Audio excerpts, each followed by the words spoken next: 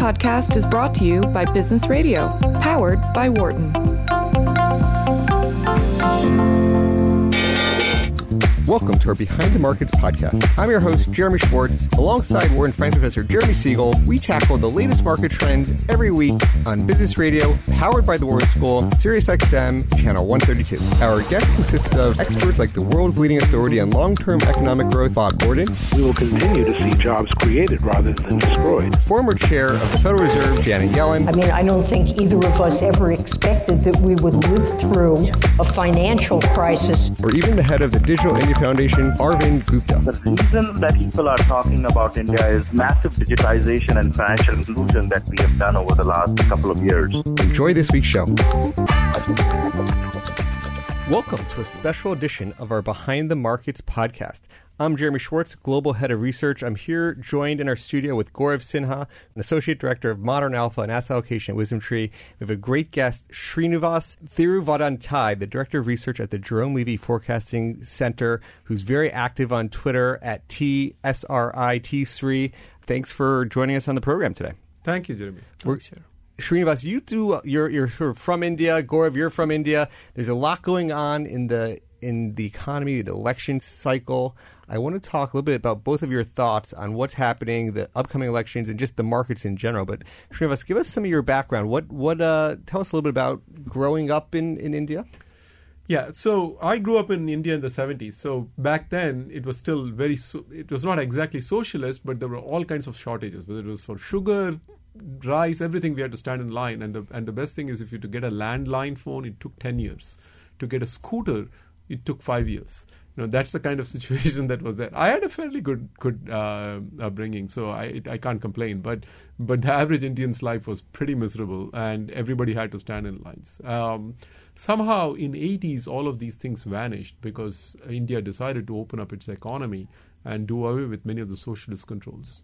Popularly, in the time when people see India as having actually opened up is 1991, the year they did away with a lot of the controls. But actually in the 80s itself, a lot of the controls were actually taken away. And so things started, there were many more consumer products that were available, and suddenly there were no shortages, and, widespread shortages were not there, and life started to improve. And in 1991, they, under pressure from IMF, because India was about to default but didn't default. India is one of the few countries that has never defaulted on its external borrowings. They finally did away with all controls on licensing for production and things like that. They just completely did away with it. And since then, it's been just a glorious 20-25 years of 6-7% growth. Gaurav, how did that experience compare with your experience? Right. So I'm from a small town in northern India, and I grew up in India in 80s, but India is a country that got independence in 1947, and when we talk of India, not many people realize that it is now of the size of United Kingdom. It's foreign, India is almost the same size as UK. It's larger than France. It's larger than Italy. It's larger than many traditional economies that we think of. So it's a pretty staggering achievement for a country like India, which has spent a good part of its independent journey as being a socialist country, or on the borderline of being a socialist country. And coming up from a time where people didn't have, they had to stand in lines and all kinds of examples that Shri gave, to a point where it is a real economic powerhouse. It's interesting that we are having this conversation right now because India is right now going through the largest democratic exercise in the world with almost 1 billion voters. So it is pretty amazing, my opinion. This is not like a one-day election process. This is a long-term process. Multiple days. A month. Yeah, it started on April 11th, and it will go on until May 19th, and the results would be declared on May 23rd. It's estimated to be an expense of $7 billion. That's the largest, most expensive election ever happened on this planet. There are going to be more than 1 million polling stations. There's a polling station in the mountains of Himalayas, which is 15,000 feet above sea level, for a sole hermit who meditates over there. There's another polling station in the lush green forests of southern tropical India. which are infested by often, leopards and tigers for villagers and the tribals who live in that region. So the scale of, this entire exercise is pretty staggering in my opinion. Now, they're also like leapfrogging technology in so many ways. Here's like a prediction that they're going to be the first one to eventually do all the elections via their phone. Right. What do you think? No, it's possible because India has actually now... of course, India bypassed the landline thing, right? Because it took so many years to get a landline. By the time the cell phone revolution came, just wait a long enough time, and then there were obviously many more cell phones within a few years. Everybody has a cell phone, and now many more people have smartphones now, right? I mean, it's the cheap smartphones. Most people can't afford the Apple iPhone, but there are tons of cheaper Chinese make ones which are available all over. Plus, people are much more mobile savvy, right? Because they have been forced, especially a couple of years ago, there was a thing called demonetization where they took like 86% of the currency in circulation out. And what they did effectively was force people into transact more electronically. Using a lot of electronic payment devices, mobile pay devices. Right. Did they give everybody a bank account? They gave everybody some kind of ID. This is like where I was going with this technology. Everybody has some kind of ID number. Yeah. And not only does everybody has this ID number, which is completely biometric in nature, so it has your retina scan and it has your fingerprints. Essentially, if you think about security, it's 3 levels, right? 1, you have your password. Second, you have like any personal question that you can verify about your life or, any sort of a security question. And third is actually who you are. So this unique identification system in India is based on your identity. It's based on your retina and biometrics. So it's pretty sophisticated. But beyond just that having an ID, they've linked that ID with your bank accounts and with your mobile phone number. So what that means is that India is actually now leapfrogging the entire credit card, payments as well. It's directly going to mobile payments. WhatsApp has just launched a payment. I think they are in the process of launching a payment service in India where you can, just pay anybody through your WhatsApp mobile number. India is the largest customer for WhatsApp as well. There are 300 million people using WhatsApp in India. I think in the United States, it's less than 50 million. So the numbers, again, it's pretty impressive. And it goes one of the things. They already have one of the higher participation rates. But if you could think about how lazy people are in having to go to the voting stations, if you could just click a button on the phone, my guess is participation would be much, much higher. Yeah. I mean, India's participation is fairly good, not in European levels, but it's in some states it's 70, but it's around 65, 66. It certainly would go to 90 or 100. I mean, if you get that, yeah. What now? You made an interesting comment on the one of the key buzzwords, and it's one of the things I was following on Modi that I thought it was actually one of the more impressive things Modi did, and it was also one of the more difficult things. So it, in a way, it was very unpopular, but he did it early enough in this cycle that it may not impact his reelection, but that demonetization, talk about, it was a short-term economic hit. It lowered activity. It was painful for some things, but maybe talk why you think he did it, how you think it sets him up for the future, and how it's going to impact this election. So here is the thing. I mean, India is a very cash-oriented economy, right? You can't go around. There are not too many places that, especially small mom-and-pop stores, there are tons of them, right? They don't accept credit cards. So people always carry wads of cash, but also it is an informal economy. So a lot of activity is not reported and therefore not taxed, right? And there is also a lot of corruption. So which means the corruption money is not necessarily stored in cash, but to undertake the transactions, you do need the cash, which is why these large denomination notes, the 500 rupee and the 1,000 rupee notes, were heavily used in those kind of transactions. To avoid taxes mostly. Yeah, avoid taxes and, somebody's taking a bribe, and so that was the objective. And there are some telltale signs, and I've written about this, that you could see, I have a paper on this, that corruption was on the rise in the 10 years up to the demonetization. You can't prove it, but there is circumstantial evidence. And so there was some logic behind doing it. Whether this was the best move or not, I can't say. What other options do we have? Ultimately, the long term, the best option is to actually go after corruption and slowly digitize your economy. But those are long term options. You also have to deal with politics and the promises that you've made of going after corruption, corrupt people. So there are realities of life. It's interesting. You would think getting to that digitization is the right long run thing in a lot of ways. Right. It will help them collect the taxes. Yes. You could say, what do people need the cash for? But besides for these quote unquote black market things, illegal activities, and so You could say that's why it was an interesting. It showed some savviness on not being afraid. And so, do you think now? If you're handicapping the election now, how do you think it's going to play out?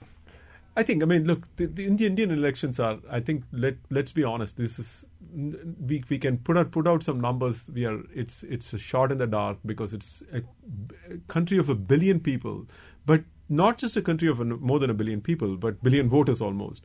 But you're talking about an incredible diversity across the nation. Incredible diversity. There are people who are Silicon Valley level startups, and then you have people who are living in the 16th century. And so you are trying to make a collective analysis of these people. It's never going to be right. So with that caveat, purely based on, I'm an economist, so I look at the economy, Ray Fair's type of thinking about what does the economy tell about re-election chances. And based on that, I think it is 50-50, okay, based purely on the economy. But I do think the fact that the election, the opposition doesn't have a great credibility, they are not that united. And recently we had there was a terrorist strike on India in Kashmir. And I think that plays more to Modi's image as being a person who's decisive in these matters, who's going to act decisively against terrorism. That probably tilts the balance more toward him. That's my perception. The markets seem to be going up in anticipation of that. They sort of bottomed out earlier this year. Yeah. You had these skirmishes with Pakistan, and it seemed to like that skirmish. It didn't seem to get scared by that. No, it didn't. And the markets have been going up. And in fact, and I noted this, if I went and looked at the elections since 99, 2004, 2009, and 2014. And the markets in 2004 actually smelled out the Modi's party was at that time in power, but they lost. It was a surprise loss from the pollster point of view. But the markets were actually smelled it out. From the time polling started to the time polling ended, the market was actually drifting down a little bit. Not a lot. It was drifting down. And so was the rupee. Especially relative to the other Asian currencies. So it was drifting down. Right now, so the key thing is election started yesterday, April 11th. So we'll have to watch from now to May 23rd. What does the market do? It'll be a great tell. And does the market want Modi or does the market want surprise? The market wants Modi. In this case, the market wants Modi for sure. Yeah. Even though he has not been as much of necessarily what the market liberals want. He's been more of a populist than a market liberal, truly, in that sense. But still, the market prefers him. They welcomed it very much when he got elected. Yeah, because at that time, the perception was, here is a person who's going to be business-friendly, and he's going to take a lot of business-friendly actions. And he certainly has, I would say, but he's also taken painful actions for business. The demonetization. And also bankruptcy reform. That's made it. So he's effectively cut out crony capitalism, right? So in India, the bankruptcy process is incredibly long, excruciatingly long. So if you're as a lender, you can't attach the assets. That's you are putting up a huge premium on the interest rate, right, on your credit risk. And so I used to work for ICICI in India. It was at the time just a long-term lending institution. It was not a bank like today. So I know that when we have a bad loan, even though we had the mortgage and the hypothecation, there's not much you could do. It would take years in courts before you could actually attach the assets. What the bankruptcy reform program does is it gives a 90-day time frame to resolve the bankruptcy process. And actually, they have been able to enforce it against some really big names and actually get recovery, huge recoveries. In some cases, the recovery has been almost 100%. In some cases, it's been 50, 60, 70%, and the historical recovery rates in India have been like 20% or something like that. So that's a huge reform. But it also made it harder for the existing businesses who had this cozy relationship with the banks, but they would default, but they would still keep the assets. That relationship has been broken. It's interesting that we speak about bankruptcy. Jeremy, if you remember back in 2015, you and I were having the show with the then Finance Minister of India, Jayant Sinha. And he mentioned 3 reforms that are at the top of his priority. One was GST, the other was bankruptcy, and the third was complete UID system for every Indian in India. And it amazes me that all those 3 reforms have been already done. So I think in some sense, Modi moves at a pace which is way faster than typically what people have been used to of in India. And it is also reflection. And this all ties back to demonetization and the airstrikes and what's going on in election. A lot depends on what the young voters want. The demographics in India are phenomenal. There are going to be more than 200 million young people, first-time voters in this election. And young voters do not want the socialist India. They want an India with a decisive leadership, which can move fast, which can do things, and they are fed up of the system where you have to stand in line and they are hooked up with internet. They see what's going on in the world globally, and Modi knows that.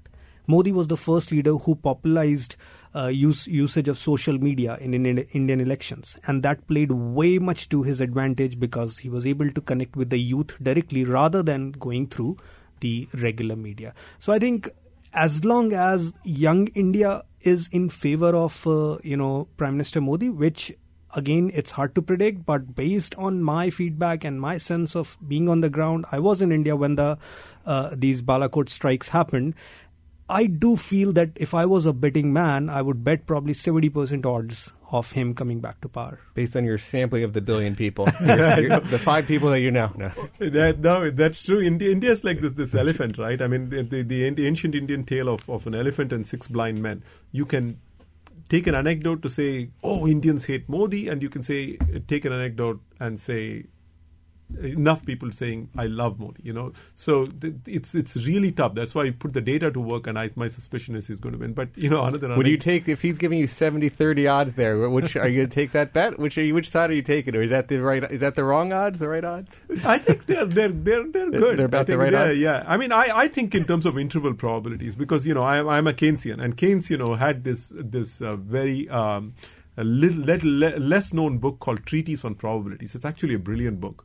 And where he had a completely different approach to probability theory, and he didn't like point estimates for probability. So he gave a range of probabilities. That's what he would call interval probability. But this also goes back to the debate that Nate Silver and what's his name, Nassim Taleb were having. Yeah. Anyway, so it's a separate digression. But I don't have a disagreement with the number he's putting. Okay. Yeah, but to also on this, my own anecdote, I actually happened to be in India on the day demonetization happened. Okay, so and there was a huge amount of disruption because suddenly you had to change all your 1,005 rupee notes. You were standing in line in the bank. It took like half an hour or an hour depending on the place. So there was a little bit of disruption for sure. But I did ask around a few people, and one of the guys was who drove my cab back on the way to the airport, and he was telling me, he said, yeah, there's been a disruption, but he said, sir, it requires some guts to do that. That's what I said. That's what he said. It requires some guts to do that.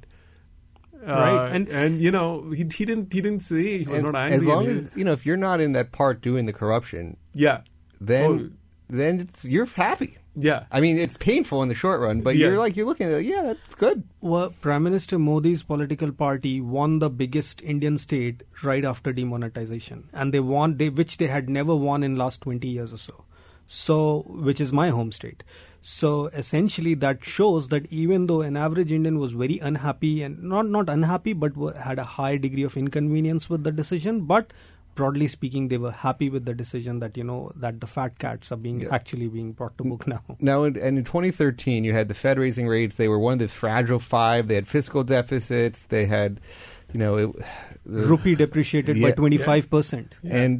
And part of that's the tax collection, to the point on, hey, we're going to, some of this stuff demonetizing is partly to get better taxes. Yeah. And the GST, though, you mentioned, is another thing, Gaurav, one of the things they were rolling out, which also was somewhat messy. But how do you think GST is going from that perspective? GST is also working well. I mean, see, again, India is this, you think that it's a huge country with a massive domestic market, but it's actually not, because it's a completely fragmented market. So you are going from Philadelphia to New York, you have to pay 10 taxes on the way. That's the whole problem. There is an interstate tax that comes in when you're crossing the state border. Then there will be a city tax on New York when you're going out. Just imagine, it's as if you're two separate countries, right?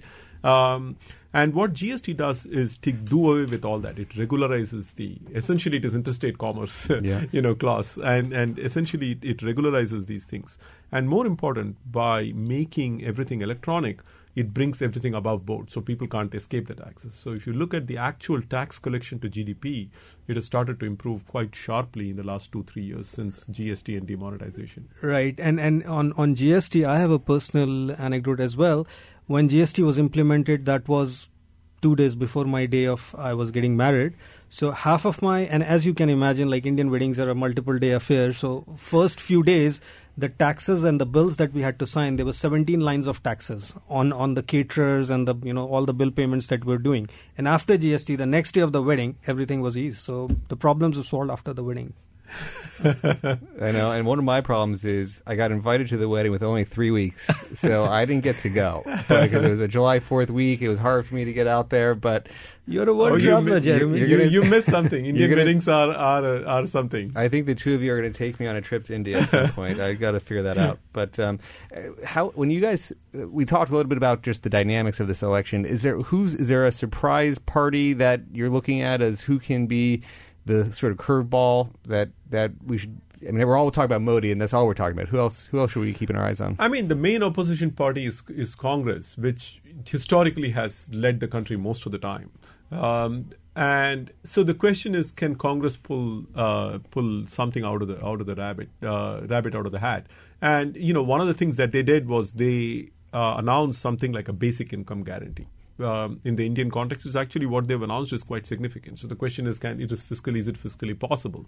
And the other thing is, do they have the credibility? A lot of people, if you interview them, what they are saying is, no, we don't believe that we will ever see the money, because the Congress is synonymous with corruption. And the question is this money ever going to come to us?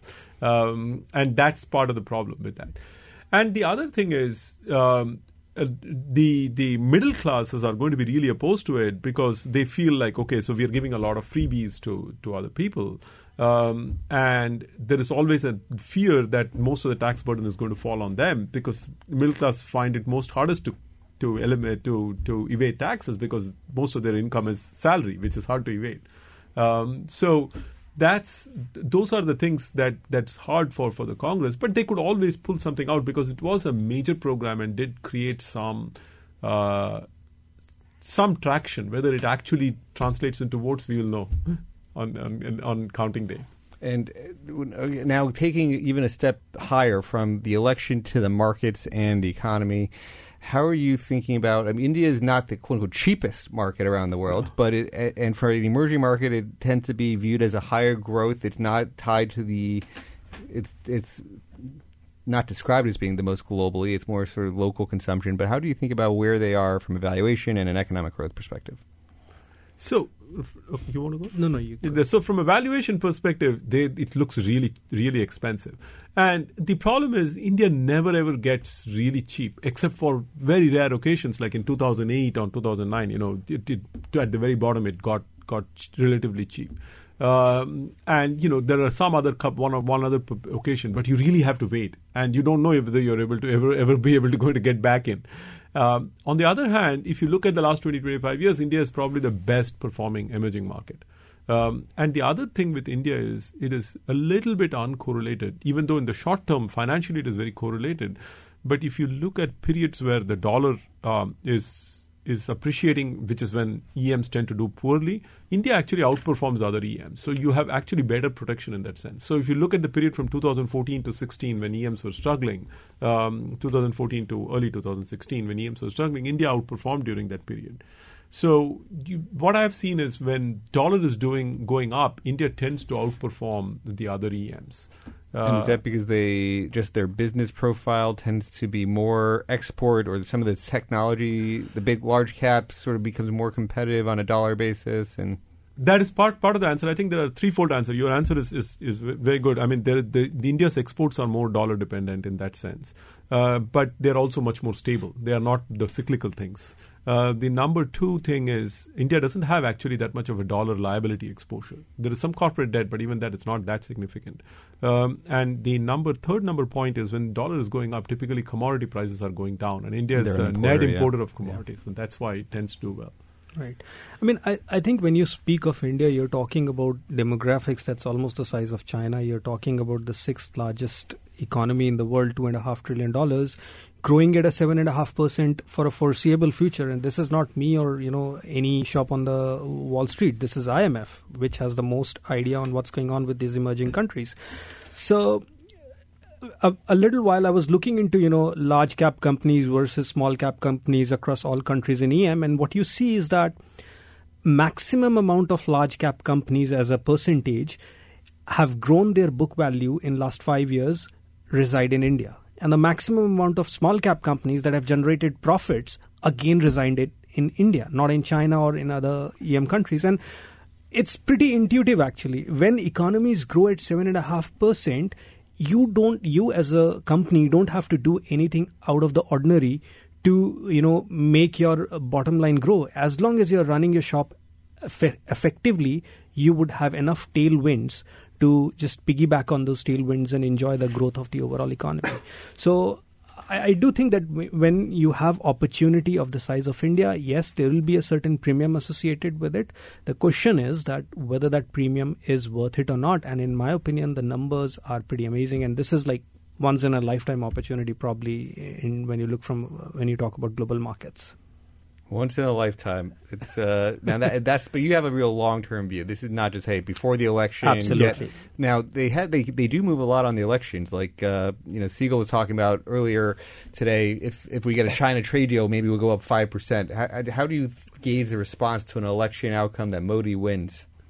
I think markets would skyrocket. Yeah, you can see that. I mean, it's already been moving up in anticipation to some extent as the odds have moved in Modi's favor. So, see, last 5 years, market know what Modi is about, and more than anything else, markets hate uncertainty. With a new leader, they would not know what would be their. Whether they would continue on the same sort of trajectory or they will have like a different approach to the economy.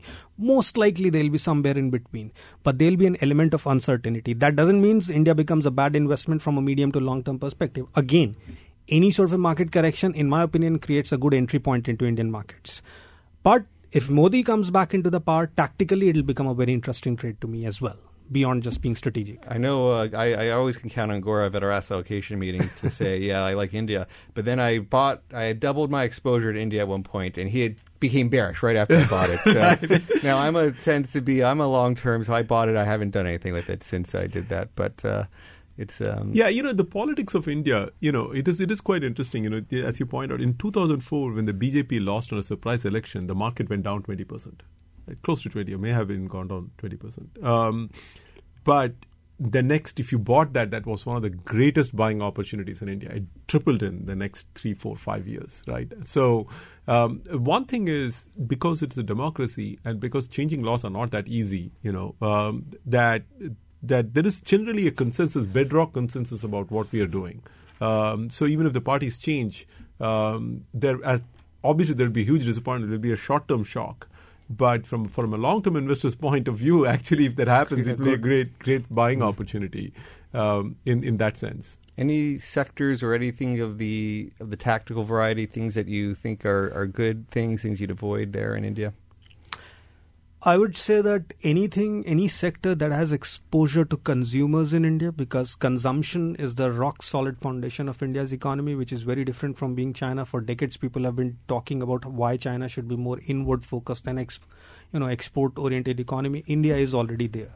About 55% of India's GDP is all consumption. So sectors such as private financials, which have a lot of retail loans on their loan books, consumer sectors, of course, but consumer sectors are a tad bit expensive if you are worried about valuations. So I think private financials, ex-state-owned companies that where state ownership is not substantial, other companies and the sectors, in my opinion, that I would be my top picks. Yeah, and I will also start looking at small caps and mid caps, which have not performed as well as the large caps. They've had a long period of underperformance, really long period. And part of the reason is domestic credit growth has been really tight. Now, partly because the banking sector has its own problems, plus the government was trying to clamp down on inflation. But once the election's out of the way, credit is already picking up, and you will see banks' health is also improving because they've recovered many of the bad loans, and the government is also recapitalizing them. So you will start credit to start to pick up, and so the domestic sectors will tend to perform better, which is where the small caps and the mid caps are much more domestically oriented. So you will start to see better performance out of them. This has been great. Srinivas, this is our first time getting to know each other, but it's been a great conversation. Gaurav, always a pleasure talking India. And it's going to be a very fascinating election coming up. It's great to get to know you, and I'm sure we'll have you back on to talk again. Thank you, Jeremy, and thank you, Gaurav. It was very nice talking to you. Thanks for listening to the Behind the Markets podcast. If you want to learn more about WisdomTree, visit wisdomtree.com. You can also follow me on Twitter @JeremyDSchwartz. I'd like to thank Patty Hall for producing our live program on SiriusXM channel 132 and our podcast producer, Daniel Bruno. Join us next week for another edition of the show. For more insight from Business Radio, please visit businessradio.wharton.upenn.edu.